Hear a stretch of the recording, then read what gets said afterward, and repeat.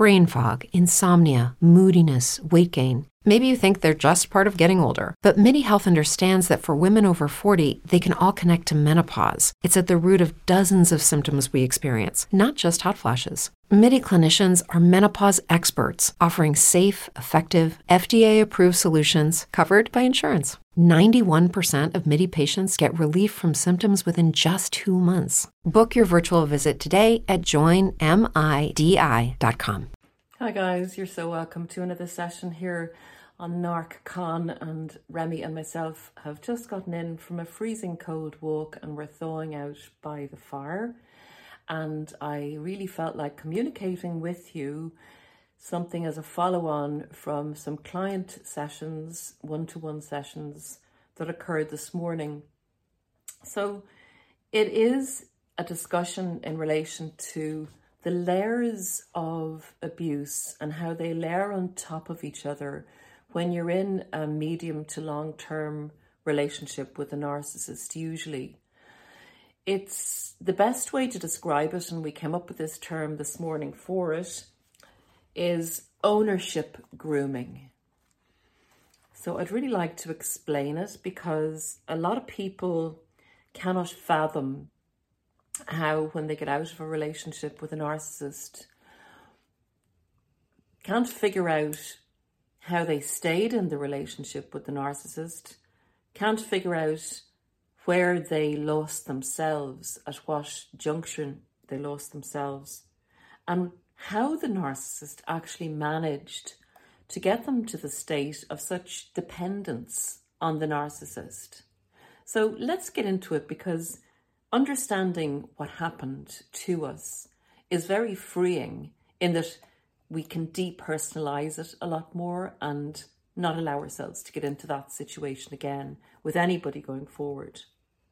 So this is a phrase that I've come up with, and I think it best describes what I'm going to describe now. Ownership grooming. What is it? Essentially, it's the narcissist seeing themselves as omnipotent. The narcissist, with people in their lives, doesn't see those people as being individuals with their own needs and likes and wants. They don't respect your individual authority. They don't see you as separate from them. They believe once you're within their circle, or they've chosen to be with you, or you're part of their family, that they actually own you, that you are literally an extension of them. You're literally one of their arms or one of their legs. You're with them. You must never be against them. And you essentially must be controlled by their brain. So effectively, they're looking for you to shut your brain down, to shut your identity down, to shut your soul down, and become a robotic slave, I suppose is the best way to describe it, to meet their needs and only their needs, to not object to them, to admire them greatly and to be very interested in them, to be there as a punch bag to take their abuse when somebody else has deregulated them, perhaps outside the home or outside the family. So in order for them to get you to be the perfect source of supply, they need to groom you into that role. And this process happens over time. It's a very, in some ways, subtle process, because if it wasn't subtle, you would go, what the heck do you think you're doing? What's happening to me here? This isn't right. So it's what I would best describe as an ownership grooming brainwashing process that is a covert process in order for you not to be alarmed by the layers upon layers upon layers of psychological, emotional, and sometimes physical abuse, and definitely, as you know in my book, spiritual abuse, perpetuated by a narcissist, particularly in the intimate relationship with a narcissist, but also it can be years of a parent or a child in reverse, doing it to a family member they live with or have close connections or contact with. One of the things they start off by doing, I suppose if you wanted to look at it as a course in ownership, grooming, management that the narcissist inflicts on their targets, you could say as a start off, they start to tell you what you like. So if you suggest something that they don't want to do, because they don't see you as separate, they'll use the you term and say, you don't like going there. And they're literally not letting you be an individual, but saying you in terms of talking to their arm. No arm, like we won't play tennis today because you don't like doing that. Yet it's their arm. So they're thinking for you and they're developing you into them. So they're effectively telling you what they don't like doing, and then you agree as part of them. I hope that doesn't sound too difficult to grasp or too spacey, but effectively, psychologically, the narcissist is disallowing your particular likes, wants and needs and telling you what you like, want and need because you are part of the collective, part of them. So over time, you say, well, why wouldn't you object to that? Over time, if you do object to it, they'll say, go along to the function that you really wanted to go to, but they didn't want to go to. And they will make that function such an objectionable, awful experience for you. And they may repeat that on numerous occasions, even over, say, a 2-year period, where you eventually, when they say, you don't like doing that, you eventually go, what's the point? It's going to be awful if he or she comes with me. So you agree and you do something else. So that's the first beginner's course in the narcissist ownership grooming, I would say. Then the next stage would be monitoring of you and the micromanaging. And that may be always wanting to know where you are, what you're doing, what you're thinking, who you're seeing, who you're meeting, and what you really want to do and what your plans are for the day. They need you to serve them and to be a backup for them. They need you not to go near anybody that's going to influence you if it's the beginning of the relationship, not to influence you to such an extent that they're going to lose control over you or their control is going to be threatened. The situations where this type of layering of abuse works best, because in the modern type of relationship, if they lay this type of stuff on too quickly in the beginning, people will be out of there. People won't want it. People will be alerted to the red flags that are being presented to them. These situations invariably, or these manipulations or the ownership grooming, work best in situations where the narcissist has already consecutively or at the same time managed to get you into a situation where you may be financially dependent on them, where you've just had a baby and your self-agency is at an all-time low, where you're actually very dependent on the support and help of people around you. You maybe have given up your job because the narcissist will encourage you to do that.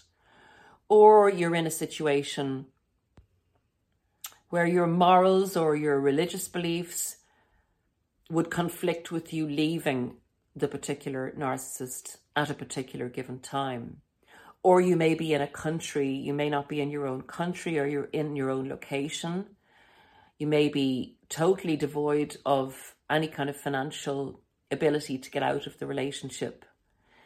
These are usually the situations where the ownership grooming will escalate at a quicker rate because of your inability to have an alternative, an easy alternative, let us put it like that.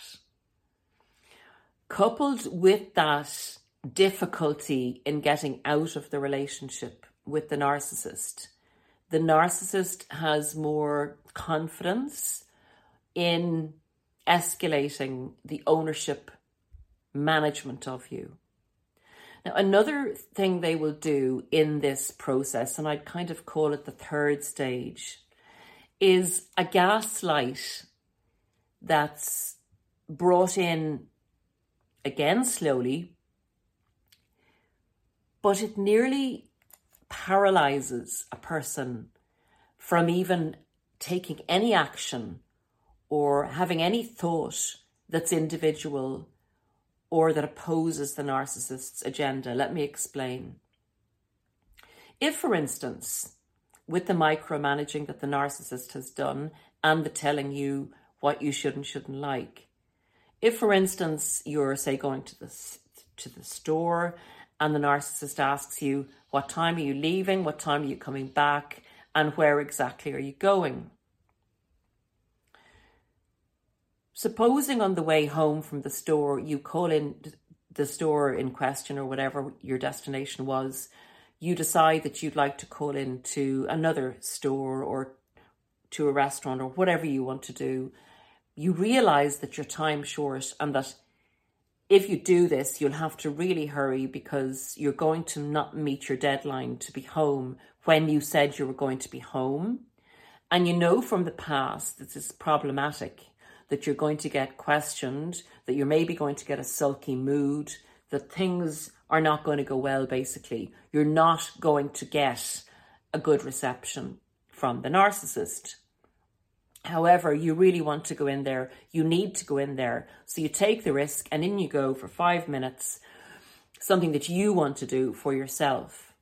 Lo and behold, when you get home, after a certain period of time, the narcissist questions you about where you were, how did your day go, etc., and looks at you, and you don't tell the narcissist that you've been in this particular place because they don't like you going in there maybe or whatever, or you don't want to cause trouble, and you know at this stage in the relationship that could cause contention.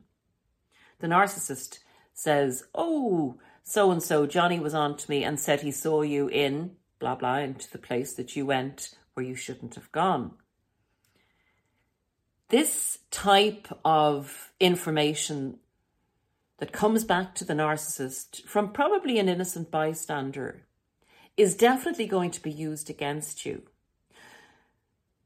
So you say, oh, yes, I did go in there. And the narcissist says, why keep it a secret? You know, why would you keep that a secret? And again, you'll start to get the questioning and you get the, I know where you were, you didn't tell me, you're being duplicitous, you're being deceitful.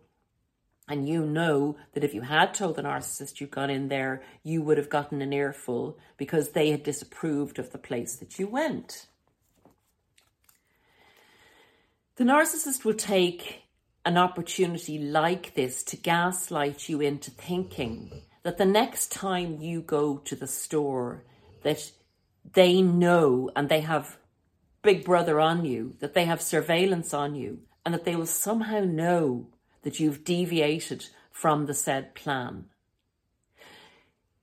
Even if you go to the store, the same route and the same story happens, say, 6 times, and you think to yourself, look, you know, I'm being silly. I should go in there. I need to go in there. I want to go in there. You go back to the narcissist having done that and you think, I've gotten away with that. See, they don't know everything. You know, it's just, they can't know everything. They're just a normal person. And they question you about, well, how did it go? Did you get the things, you know, you were going to get? And anything else you want to tell me? And the target or the victim of the narcissist, because they've been gaslit into thinking that the narcissist knows everything, their every movement, and has surveillance out there, and is all-knowing, is God, literally, is omnipotent and knows everything. When the narcissist says, is there anything else you'd like to tell me? The narcissist doesn't actually know what you've done. But they know by asking that question that you're in such fear of them and believe they know everything that you say, you're afraid, will I tell them? Won't I tell them? Will I tell them? Won't I tell them? And the target or the victim comes out with, well, actually, I did go into that store again. And the narcissist is off on a tangent as to your deceptiveness, as to why you shouldn't go into that store, as to they can't let you out of their sights, as to what a bad person you are, etc., etc., etc. And you get duly punished for your deceptive nature. This gaslighting that the narcissist does really over time convinces a lot of people when they're trying to make an escape plan that they will be found out, that it's hopeless, that the narcissist always seems to find out what they're doing one way or another. And the narcissist does indeed set various people up in your inner circle as flying monkeys by selling them stories of something like, how could it go? That you are not doing too good at the moment. Your mental health isn't very good. They're worried about your memory. And in fact, they heard that you were wandering, you crossed the road without looking. You were wandering into such and such a store, and they really were concerned for you, and they thought they were going to get you help. And could so-and-so or could these people keep an eye out for you and let the narcissist know if they thought you were doing anything untoward or out of character? So they do indeed set up a series of flying monkeys to feed them back intel on what you're doing. So although it's a gaslight that you think that the narcissist is all-knowing, they do have practical steps and use the fact that they know that you're afraid of them to ask leading questions even when they don't have the information, to extract information out of you in the confidence that the gas lighting of you has worked and that you're afraid not to tell them what you've been up to.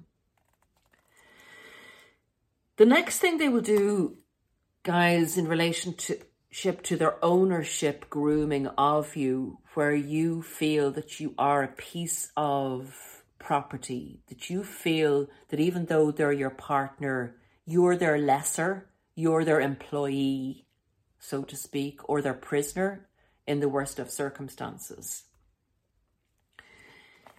Another thing that they will do that's highly abusive and highly layered, because, for instance, if somebody, say, the best way to describe the contrast of what this abuse is and what, I suppose, abuse on the first level is, I would call first level abuse, say, a physical abuse where one person hits the other. That person knows they've been hit, and that person can report that and say that they've been hit. So it's a fact, even though the narcissist will deny it, whatever. But at least you know it occurred, and at least you know it's abuse.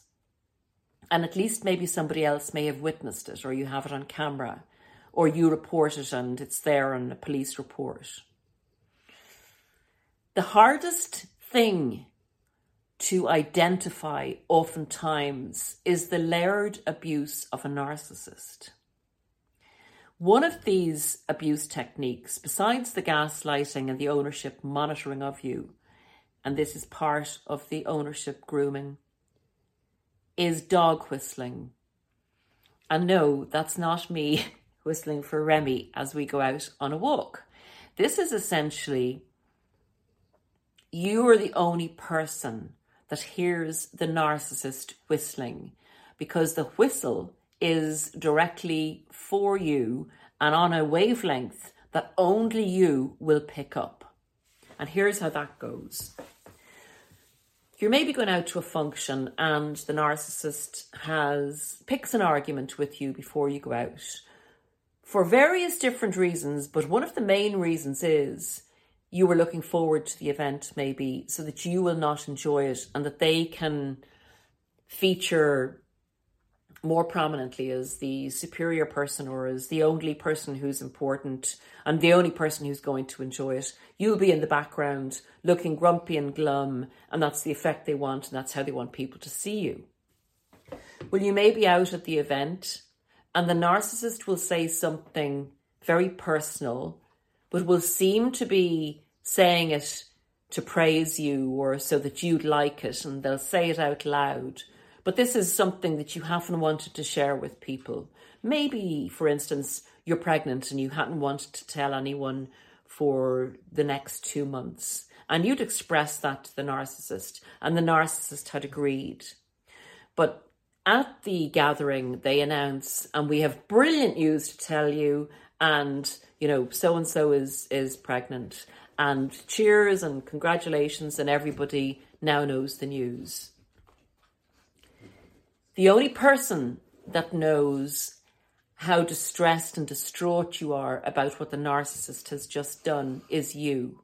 They look over into your eyes with satisfaction and glee because they know of the abuse that they have just perpetuated on you, and no one else can see it. And you're left conflicted because you're thinking, well, it's a nice thing that they've done, but I really didn't want that to happen. I don't have any agency over my own decisions. The narcissist has just broken a boundary. You never think that with that clarity in the situation. You just feel emotionally in turmoil. And should you react out of the expected or expectations, societal expectations, and suddenly, you know, go crazy at the narcissist like you might like to do, or fling your hat at him, or fling whatever you have at him or her, whatever, you have to refrain from doing that, because if you do, you look crazy and people are wondering what the heck's wrong with you, unless there's great friends and family who know what's going on, who understand the intricate layering of that particular narcissist's abuse.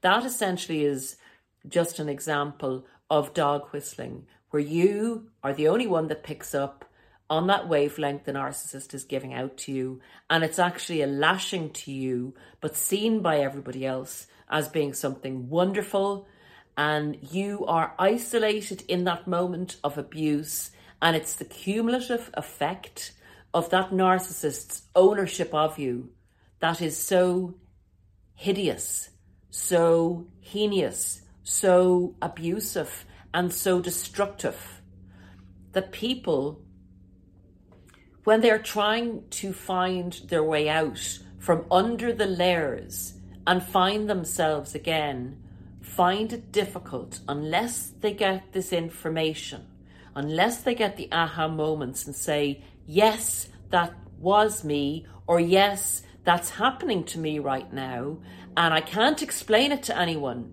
because there's nothing to kind of explain. I don't know how to put it in words, that I'm being absolutely tortured and tormented and pulled apart in small little pieces, and the pieces are on the floor, and I can't find myself to put myself together because I can't look for help, because I can't explain why I'm feeling so bad.